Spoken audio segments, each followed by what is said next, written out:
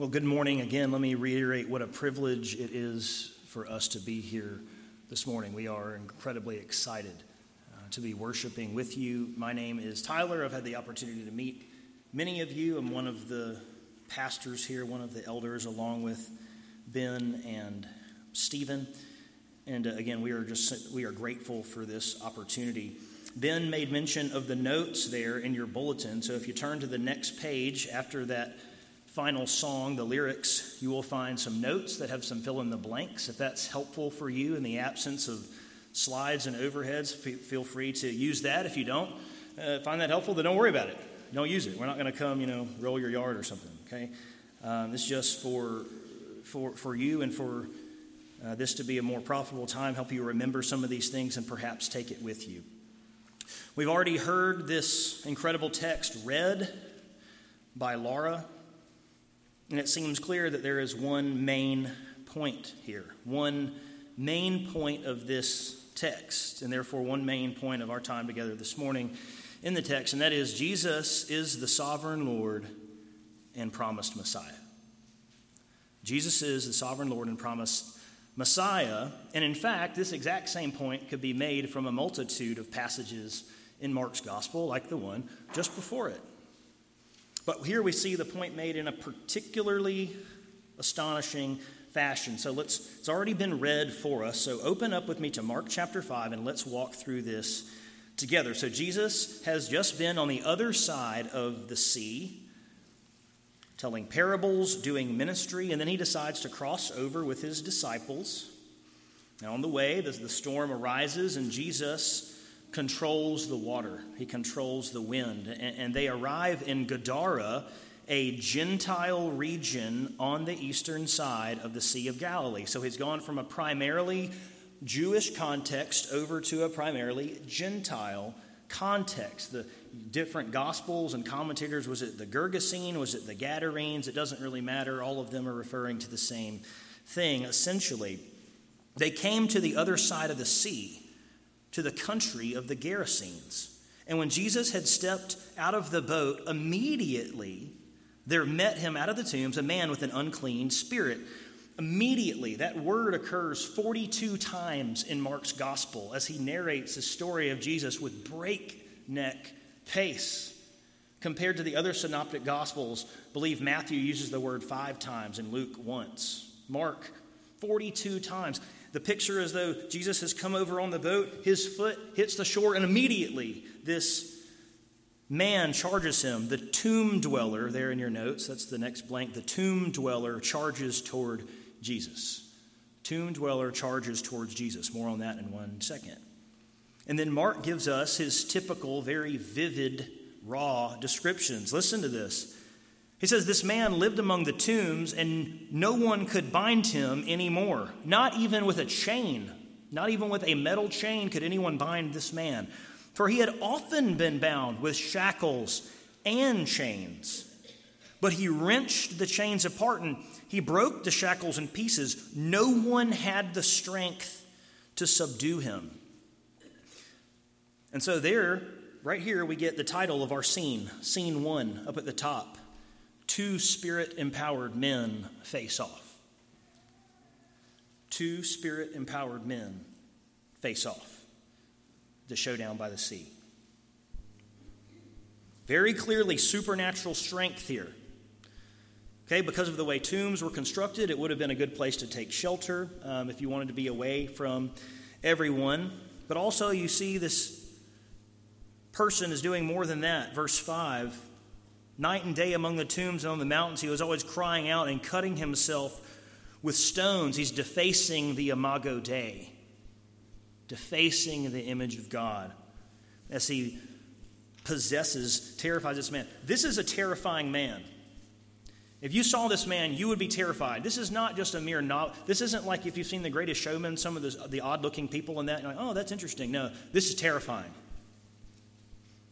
This would be a terrifying man. And verse 6 says he saw him from afar. This is how he probably ended up there immediately. Let's read. When he saw Jesus from afar, he ran and fell down before him. So that's where we get that he's charging. That's where I had that charge language. The tomb dweller charges toward Jesus. He sees him coming from a way off. He gets a head start. He's running. And so right when Jesus pulls up, Mark narrates that he's there. He's right there.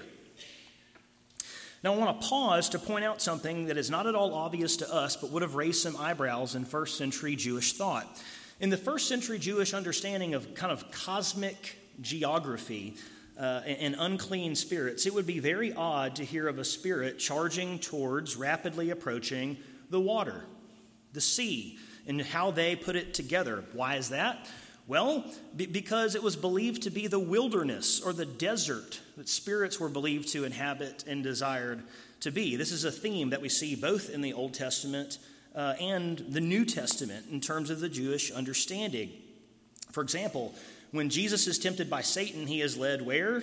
To the riverside? No, he is led into the wilderness.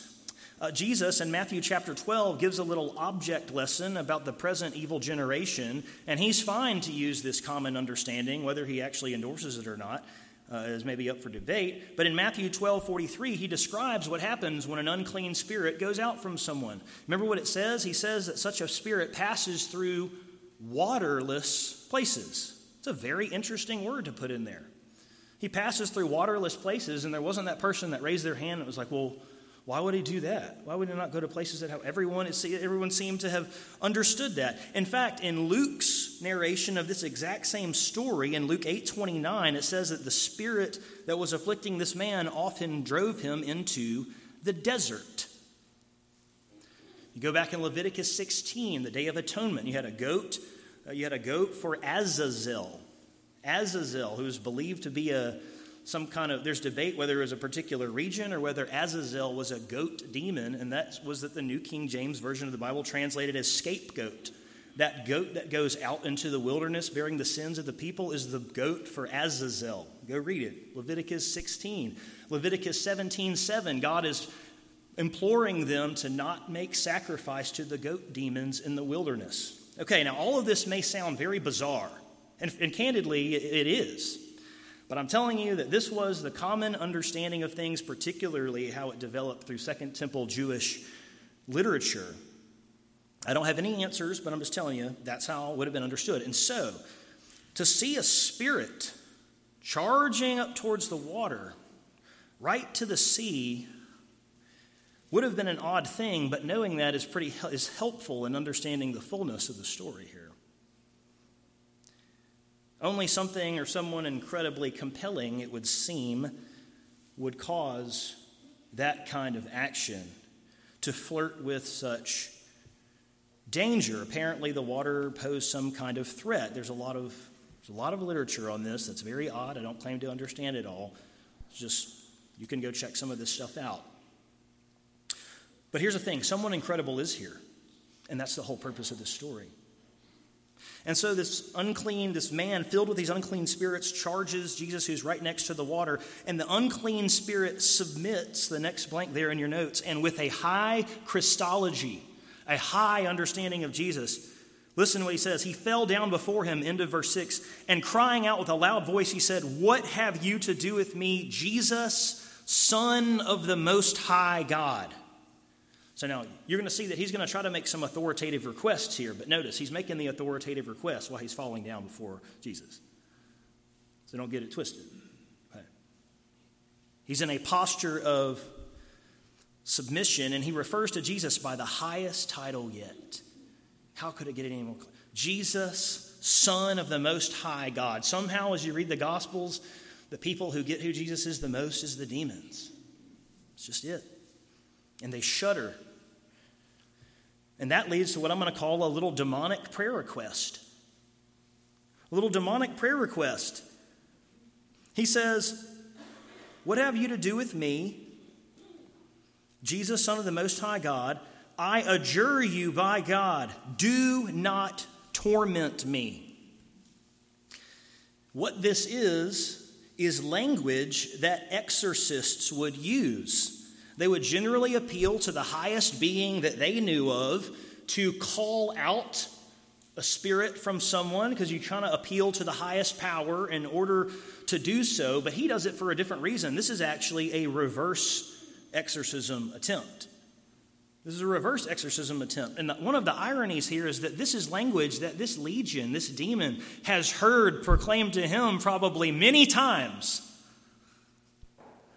as people have futilely sought to cast him out. And now what he does is he takes a little tool off the exorcist toolkit and says, "Ha, I adjure you by God." He's heard this before.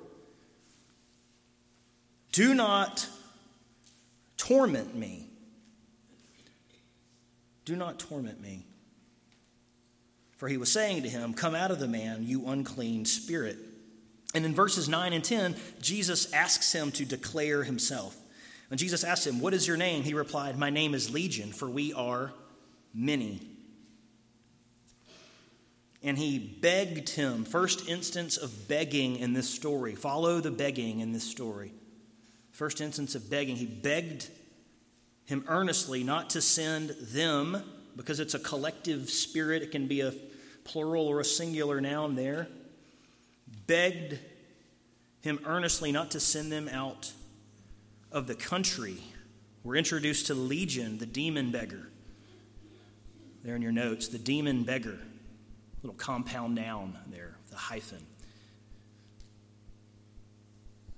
We learn that there was a large herd of pigs nearby. Verse 11, now a great herd of pigs was feeding there on the hillside. And in Jewish thought, hey, you had an unclean animal, had an unclean spirit. What a fit. This is a great match right here. And amazingly, they begged him, saying, verse 12, "Send us to the pigs, let us enter them in the name of God."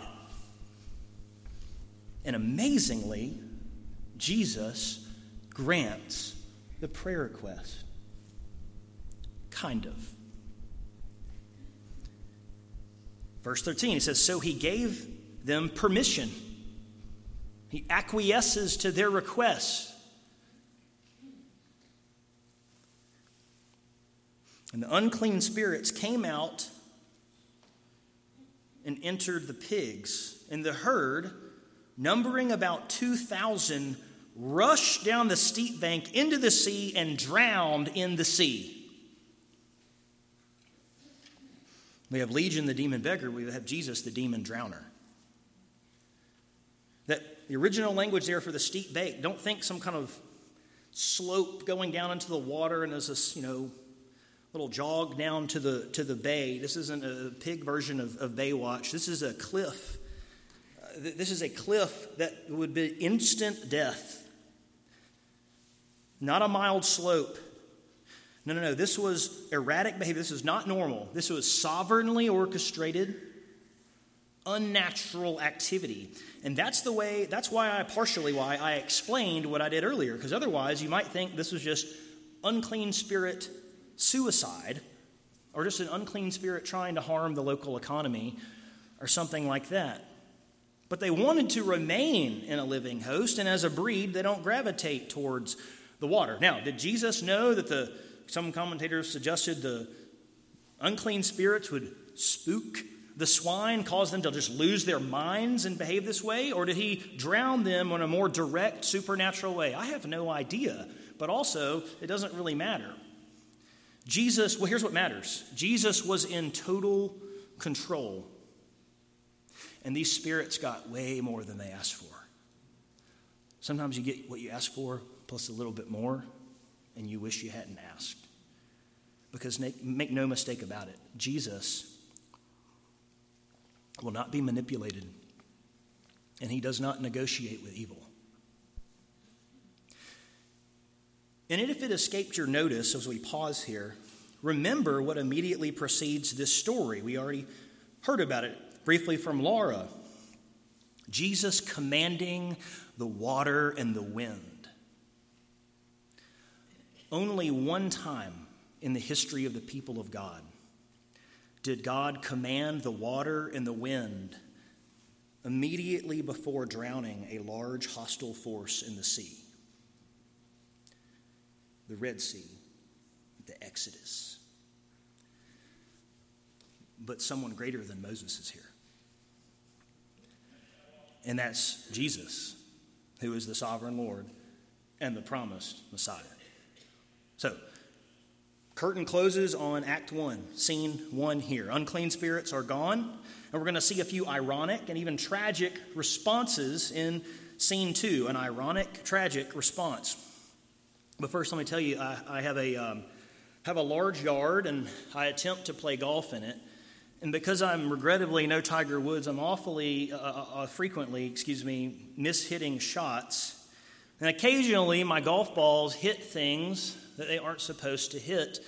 And it gives my son, Will, no greater joy than to say, "I'm telling Mommy," and run off to proclaim what has happened. Dad hit the playset with a golf ball. Because apparently some things you just got to tell other folks. And I'm not sure hitting something with a golf ball counts as such an event, but this certainly does. And that's exactly what happened. Continue with me in verse 14. The herdsmen fled and told it in the city and in the country. Well, they didn't have a herd to watch over anymore, so I guess so. And people showed up. People came to see what it was that happened. And what did they find? Read with me, verse 15. And they came to Jesus and saw the demon-possessed man, the one who had the legion, sitting there, clothed and in his right mind, and they were thankful. Oh, wait. That's not what it says. That's not what my version says either. I misread that. I'm sorry. Let me try again. Clothed and in his right mind, and they were so relieved. No, it doesn't say that either. It says they were afraid. They came and saw this man clothed and in his right mind, and their response was fear. But they weren't afraid any longer of this man. They were afraid of Jesus.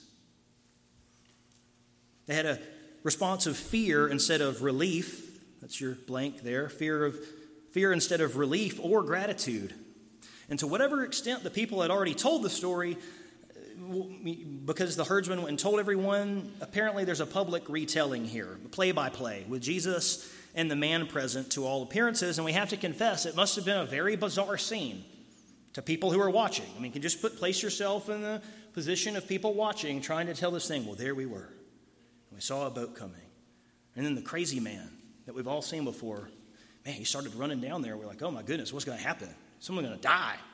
Well, they just kind of talked, and then he kind of fell down before him, and they looked at each other. It looked like they were having a conversation, and all of a sudden our pigs started getting a little anxious, and they all ran off a cliff and died. And then we came and told y'all. That's the story. Had to have been very bizarre. But when the story is retold there, we get the second instance of begging in the story, along with this second contrast here. What is that?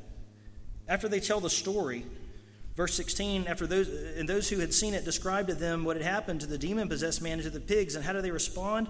And they began to beg Jesus to depart from their region. The demons beg for permission to stay. The townspeople beg for Jesus to depart. Demons beg for Jesus to stay, but the townspeople beg for Jesus to depart. And it's not incredibly hard to see why.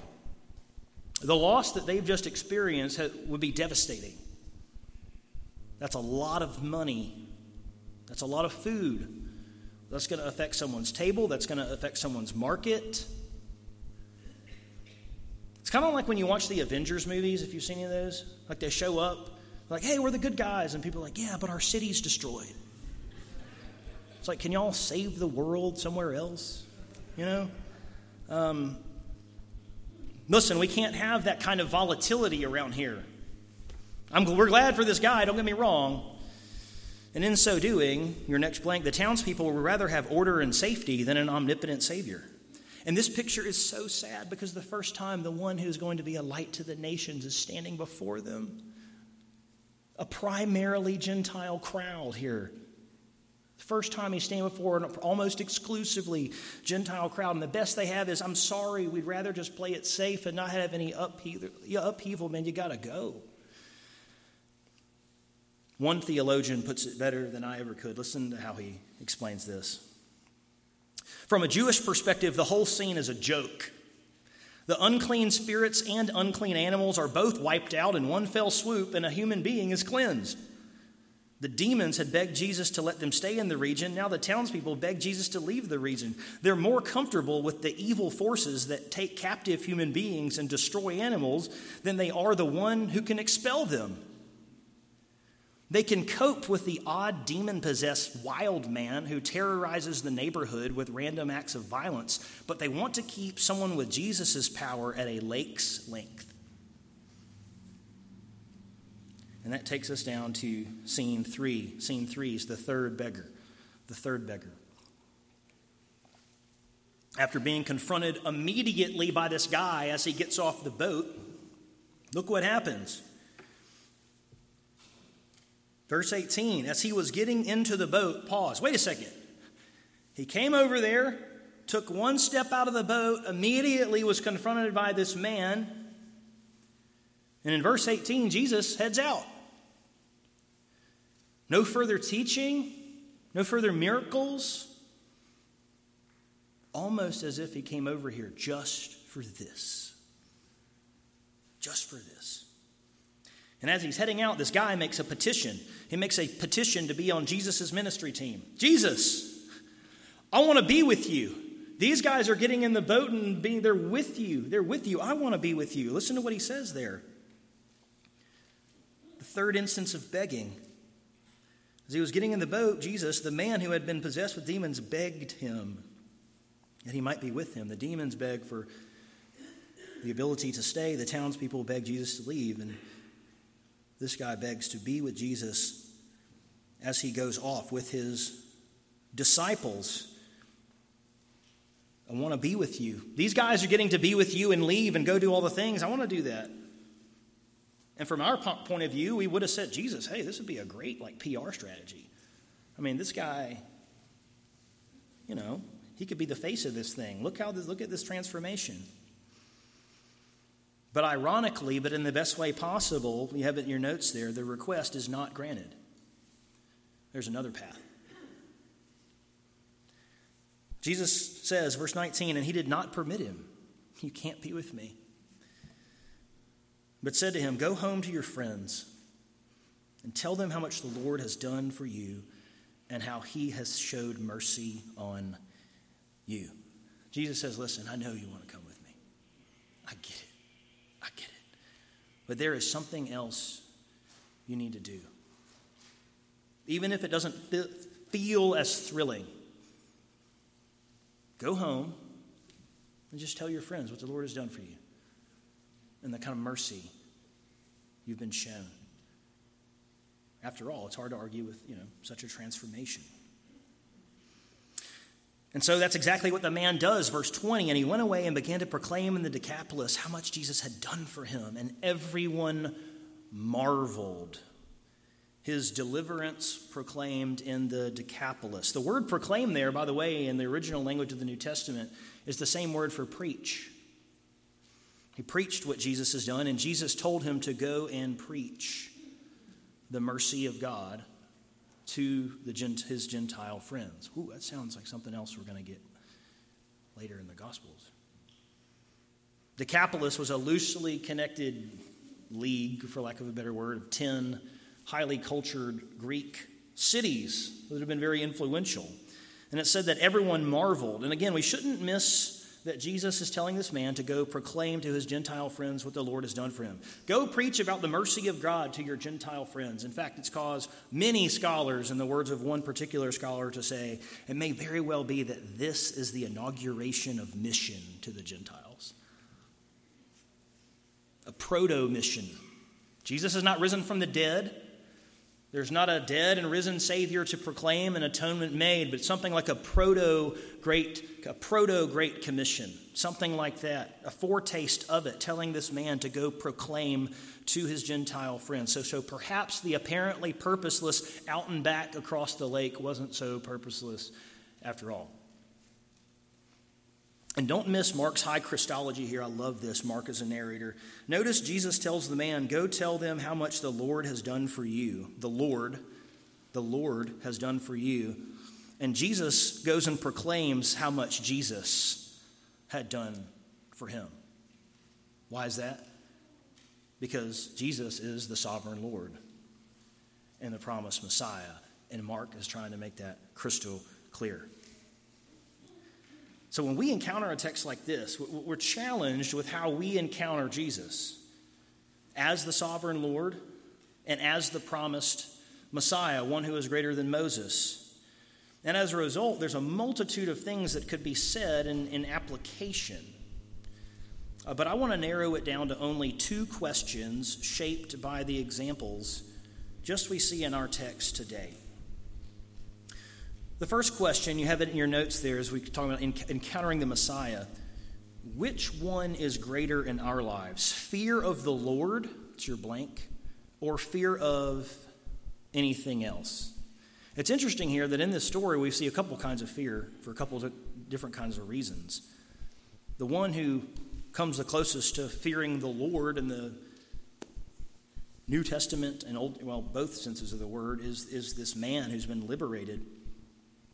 But the fear of the Lord is this loaded term in the Bible. It doesn't mean that we are terrified of God, like someone who's going to kill us or murder us, nor does it mean just to respect, as a respectable God, just reverence. Let me give you the best illustration that I know of to try to bring what is admittedly kind of a complex idea together. I remember the first time, and perhaps you do too, you were asked to hold a newborn baby. And I won't speak for you, I'll just narrate my version. They were like, do you want to hold this newborn baby? And I was like, yeah. And so as someone who's, fairly coordinated, who exercises quite a bit, I was like, what if I'm head support. Got to have head support. And then there's the transfer, the perilous transfer. However the transfer is always so perilous feeling. And I have this baby here in my arms. And what I want to suggest is something like that is analogous to the fear of the Lord. Here's why. It's because I have a controlling anxiety for one particular thing. Someone who bumps into me is a threat in that moment. Something that distracts me is a threat. I'm not terrified of the baby, but I am truly afraid of mishandling this. I'm afraid of the consequences of encountering this the wrong way. Truly scared, truly terrified. And so I am concerned for this right here. It is the only thing really that matters to me in that moment. In the overarching scheme of things, I am focused in. It is controlling me. Maybe I'm a little bit, at least for me, if you're one of these moms who's done it forever, maybe not. But for me, I'm like, okay, I can give them back now. Okay? When I say fear of the Lord, I mean something, and sometimes the word fear in the Hebrew is translated in anxiety. I mean something like a controlling concern for, an anxiety or striving towards something or away from something. When you really peel the onion of your soul, what thoughts and longings occupy your heart do you deeply respect enough to give them real estate in your own soul? Which of them kind of grab your heart and make you anxious to either achieve or avoid? What's always the constant concern, perhaps, in the back of your mind? In biblical terms, what do you tend to fear instead of God? Okay? And sometimes it may actually be being terrified. What do you have a controlling concern for that exercises an inescapable influence on the conversations that you have and how you live life? Is it concern concern over sickness or death? Or perhaps you're in a stage where you say, listen, this dominates my thought life. I don't just have a healthy concern for my own health like anyone does. This occupies So much real estate in my thought life. I find myself always dwelling on this and doing everything I can. What about, maybe it's financial stability or instability. Maybe you have the middle class version of that. It's not, I want to be a millionaire, so I just want to be comfortable. I'm just going to run after comfort. It sounds so much better. Certainly not a bad thing to desire, just to be clear, but the problem isn't desiring it. It's when that occupies a controlling concern in your life and you start to fear it. It becomes your master rather than Jesus. Is it maybe if you're single, maybe it's a desire for a spouse.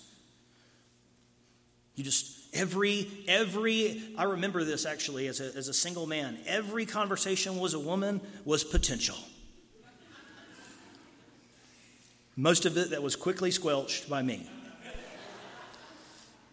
Do you have the controlling concern or anxiety for this when you're alone? You're thinking, well, what if I'm like this forever? What if there's no one? I'm going to do anything I can. My longings, my desires. What about the desire to be thought of well by other people? The scripture calls this the fear of man. I want to be that mom. When I step in here, everyone thinks I'm the omnicompetent, do-it-all mom. Oh, I want to be this man who will walk in there in church and everyone thinks, oh, he's so solid. Oh, he's so solid. Oh, we want to be this family where people are, oh, look at all their kids and they're all, behaving and all the rest. We want to be like them. We just really want people to think so highly of us. We want people to think so highly of us. Maybe you're like these village people who just fear the unknown. If you're honest, you just prefer to be comfortable and status quo. You're much more motivated by the fear of loss than the prospect of gain. Play it safe is your life motto. And so you do anything to alleviate that fear, resulting in a life that's most likely, if I had to guess without knowing you, riddled with anxiety. We all tend to pledge our respect and our desire to things other than the Lord, and when we encounter the sovereign Lord and promised Messiah, we have an opportunity to just ask ourselves candid questions. And you can either do that this morning or you can just not do that. What do you tend to fear? What tends to functionally rule your heart other than Jesus? The second thing we can ask, are we content, this is the second point there in your notes, are we content with joining Jesus on mission in ways that don't feel thrilling or fit our preferred picture of service to God? Or are we content with joining Jesus on mission in ways that don't feel thrilling or fit our preferred picture of service to God? Think how much more exciting it would have been to jump on the boat with Jesus. That was his service plan. That's how he wanted to serve the Lord. And hey, who could blame him? I would have too, hopefully. We don't have an opportunity to jump in a boat with Jesus, but there is more, just because there's more people now, I guess more need than ever. And there are more organizations and opportunities and all the rest to try to meet those needs than ever before at every turn.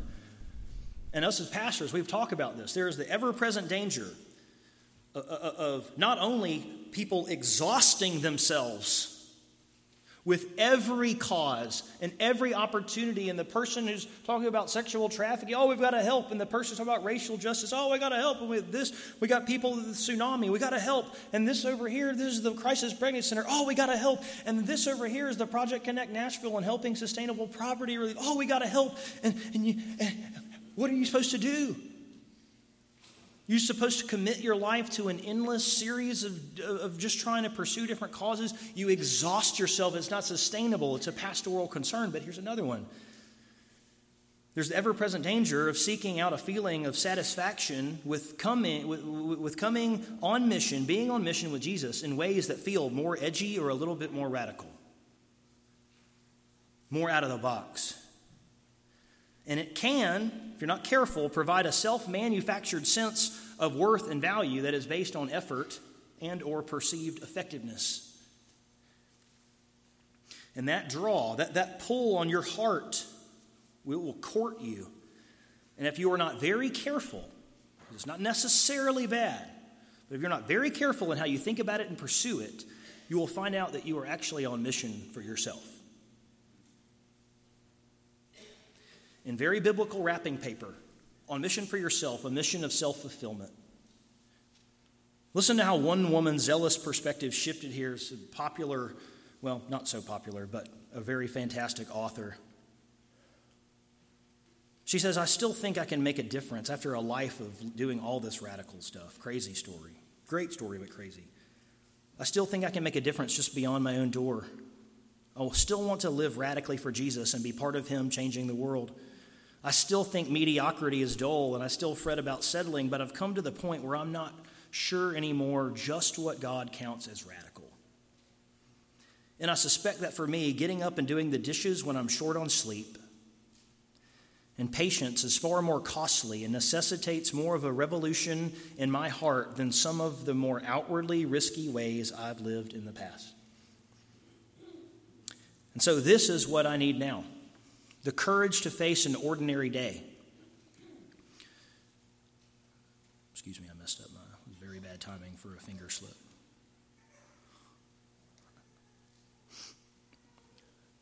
So this is what I need now: the courage to face an ordinary day. An afternoon with a colicky baby, where I'm probably going to snap at my 2-year-old and get annoyed with my noisy neighbor. Without despair, the bravery it takes to believe that a small life is still a meaningful life. And the grace to know that even when I've done nothing that is powerful or bold or even interesting, that the Lord notices me and is fond of me, and that is enough. So if you think the guys who got back on the boat with Jesus were more radical than the guy who was told by Jesus to go talk to his friends, you need to readjust your thinking. This is not an excuse to not go out of your comfort zone, because the truth is there's a lot of people who would find it much, much, much, much, much easier to go serve than go talk to their friends about Jesus. This is not an excuse to say don't get out of your comfort zone. It's a call not to fix your eyes on a particular feeling in the pursuit of faithfulness. I promise that you have had effects in your life and your ministry to other people that you have no idea about. And we heard about one of those in the Sunday school this morning. Are we content with joining Jesus on mission in ways that do not seem quite as thrilling or that are not quite in line with our pattern of service? Jesus is the sovereign Lord and the promised Messiah. That much is beyond clear. He gets to determine, beyond doubt, that is to say, he gets to determine what counts as radical, what counts as faithful.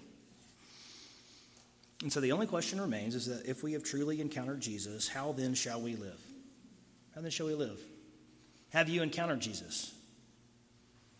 You've heard Jesus proclaimed, perhaps. Have you met the person Jesus? Or have you just heard about Jesus? Perhaps you need to encounter Jesus, the man, the God-man. Repent. Turn from your sin. Perhaps you've already encountered Jesus and you have questions to ask yourself about what you fear or how you're serving with Jesus on mission. Whatever the case may be, as we consider the question, may we do so honestly, candidly, and we pray for this kind of mercy in our own lives as we consider these things. Let's pray. God, we are thankful that we have been given eyes to see, that you have softened our sin-hardened hearts. God, we pray that we would have the courage just to tell our friends about Jesus. We pray that we would have the courage and the perspective to realize that when we feel insignificant, that we're not. We pray that we also have the boldness to look at Scripture and what it would call us to do with our lives as we take up a cross and follow you. Help us be these witnesses. Help us be a light to the nation, because the light to the nations has risen from the dead. I ask these things in Jesus' name. Amen.